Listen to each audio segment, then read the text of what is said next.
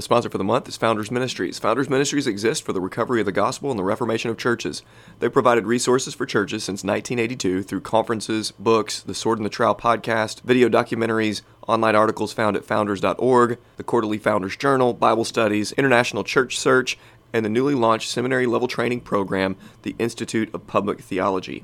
Founders believes that the biblical faith is inherently doctrinal, and they are therefore confessional in their convictions. You can learn more about Founders Ministries and how to partner with them at founders.org.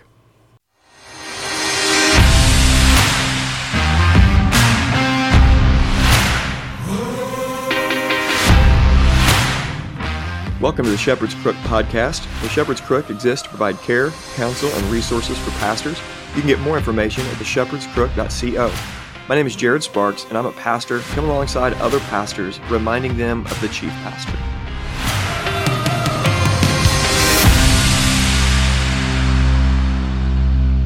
Welcome to the Shepherd's Crook podcast. This is episode 170, and today we're going to be talking about suffering and natural disasters.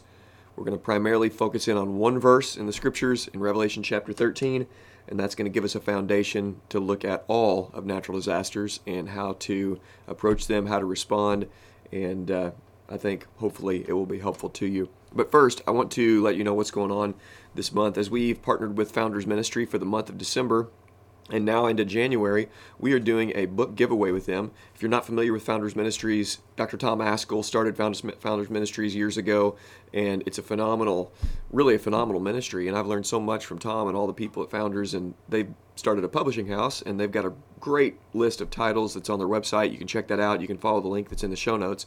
But we are doing a 10-book giveaway with them. And the only thing you have to do to sign up is just to subscribe to the Gab channel and then leave a comment on any of the videos. So if you'll just go to Gab, and if you're listening on the audio, all you got to do is go to Gab and then search for my Gab TV channel, which is at Jared Sparks, or you can search the Shepherd's Crook, and you'll be able to find that channel, and then you'll be able to subscribe, leave a comment, and would love for you to check that out. I've got a lot of neat things that I've been doing on that. Just really been having a good time with the Gab channel. It's been a lot of fun because I've been adding content beyond just the Shepherd's Crook audio podcast feed. And I've been doing this thing called Wood Stove Chronicles, where I've been talking through what we've been doing with the wood stove, how it's been going, giving updates. This week I have a plan on fixing the golf cart that's that's over in my carport that's really not running. It's not getting fuel, and so I'm going to do a little video on doing a fuel flush, and then I'm going to do some more updates, undo a couple more episodes on Wood Stove Chronicles. I'm going to talk about a man's morning routine, where I'm going to walk through what I do in the mornings and what can be replicable for you and how you are living your life and how you're starting your days, and just really want to give you a nudge to start a morning routine. And then I'm going to be doing some other things like a review of my winter Woolrich shirt and this Pendleton shirt. I might do a review on that one day. But I'm going to be doing some stuff on there and continuing to upload videos throughout the week. And it's been fun. I hope you guys enjoy it as well.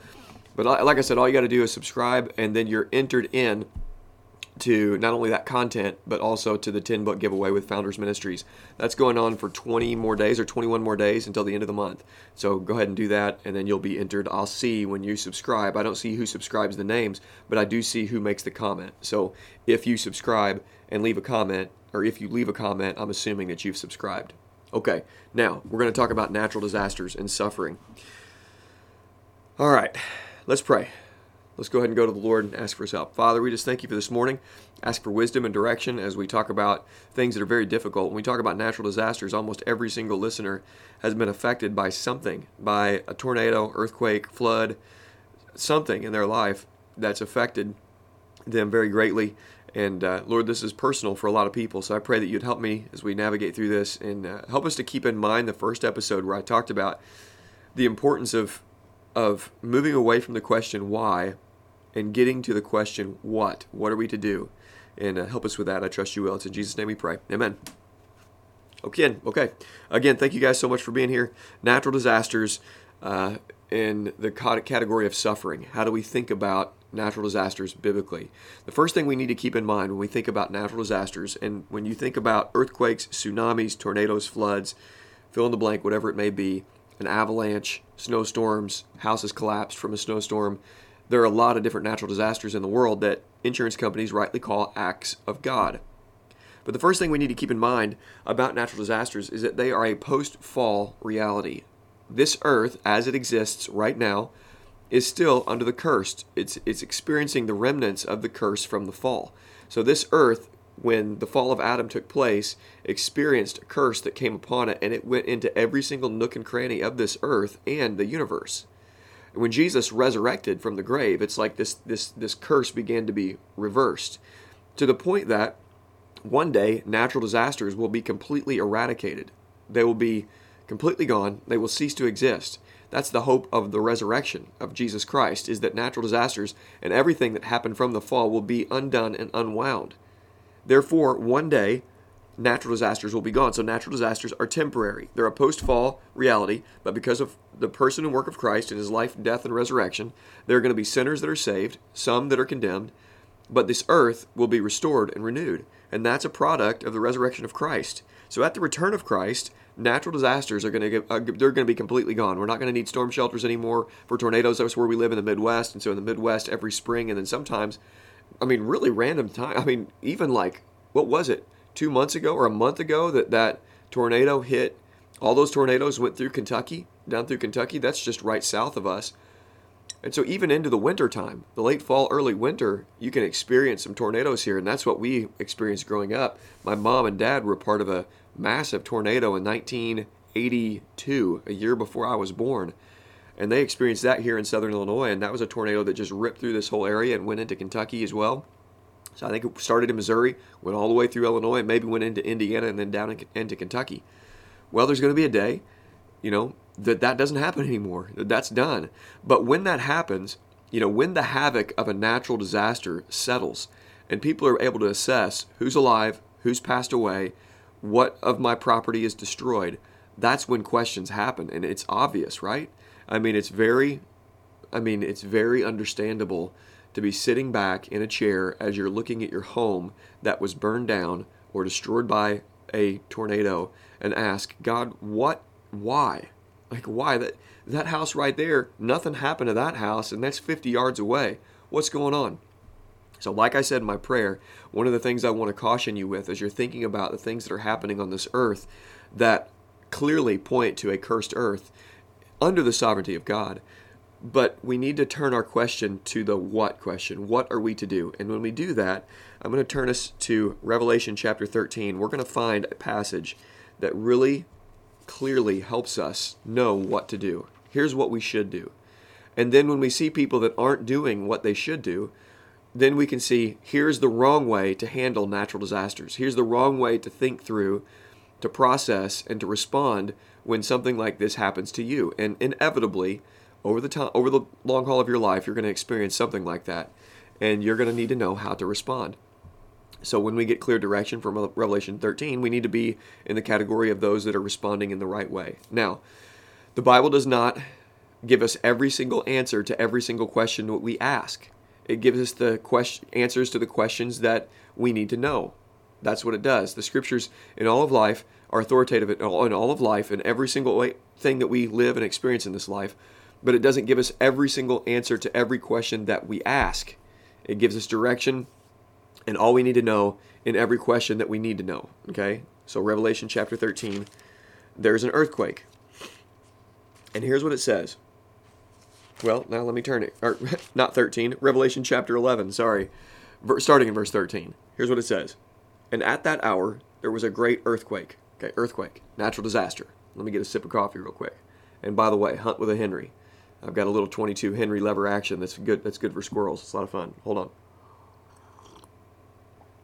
There you go, Henry Arms. Free advertisement. Starting in verse 13. And at that hour there was an earthquake, and 1/10 of the city fell. Okay, 1/10 of the city fell. 7,000 people were killed in the earthquake. 7,000. So 1/10 of the city, 1/10 of every building collapses. It's gone, it's destroyed. This is a massive earthquake, all right? And then, in this earthquake, 7,000 people die. That's a large number. I think that, I didn't get a final count. I think it was over 100. The tornadoes that hit and destroyed all those towns throughout Kentucky last month, I think it was over 100 people died. We're talking about 7,000 people die in this earthquake. And then it's just half a verse. Listen to this. And the rest were terrified and gave glory to the God of heaven. And the rest were terrified and gave glory to the God of heaven. So the first response, and this is written down as a positive response. This is how you should respond to an earthquake when a tenth of the city is destroyed and 7,000 people die. Number one, terror. Stand back and recognize the power of God. Look how powerful God is. He holds the universe in his hand, and this wind is just a small example of God's power.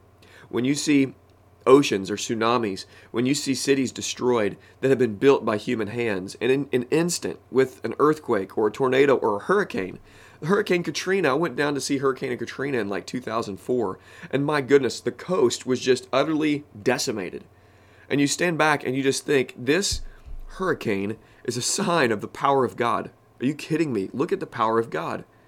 I mean, this is the God who spoke everything into being out of nothing. And this is how powerful God is, that in an instant, all these things that were created by human hands, made by human hands, through the common grace that God had given them to be able to figure out how to build these things, in an instant, just like that, hurricane, tornado, earthquake destroys it.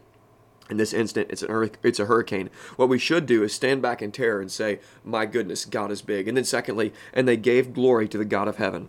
They gave glory to the God of heaven. This is the right response to natural disasters. Terror and worship. Okay, God, I don't understand everything, but I worship you. You are powerful. You are strong. There is nobody in heaven like you, and we want to worship you for who you are and what you do. For your love for us, I recognize what you did for us in Christ Jesus, and this is not going to sway me from worshiping you. So I'm reading through Job right now in my Bible reading challenge. And as I'm reading through Job, you see that Job says, though he slay me, yet I will trust him. Shall we not take the good from the Lord? And he says even the evil, and then God doesn't, again, pull back the curtain and say, oh, no, that wasn't me. He said, the Lord has given, the Lord has taken away. Blessed be the name of the Lord. God, your name is blessed no matter what. So with natural disasters, with earthquakes, there are some of these people that I think we can assume they had family members die or friends die or somebody down the street die. They were one of the 7,000 people that killed. They knew a friend of a friend, that passed away. A big stone fell on top of them. So they should stand back in terror and say, my goodness, God, you are powerful. And then, God, I praise you. That's what we are to do.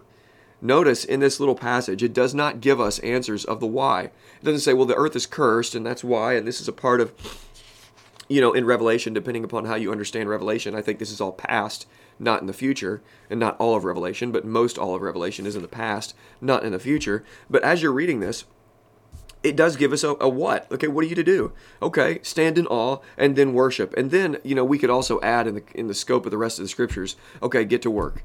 Be a good steward of what's in front of you now. So go pick up the next stone and go help and put that back together your house, and go help and put back together your neighbor's house, and go help and put back together your family's house. Do whatever's necessary. What's next? Okay, put your head down and do what's required as you give glory to God. Okay, guys, I hope that's been helpful. We're going to continue this series next week, and we'll be wrapping it up here in the next couple weeks. And then we're going to do some fun stuff. We're going to talk head coverings sometime in the near future, and we're going to talk about just a lot of different things on the Shepherd's Crook podcast. This is going to continue to go up on the audio, and then, like I said, just as a reminder, another plug as we finish this out, go ahead and jump over to Gab TV and hit the subscribe button. And right now, by the way, also the link to my channel is in my Instagram page, both on the Shepherd's Crook and my personal Instagram as well. So if you find me on Instagram, then you can go ahead and find the link to the Gab channel and then subscribe. Okay, guys, I hope you have a great rest of your day.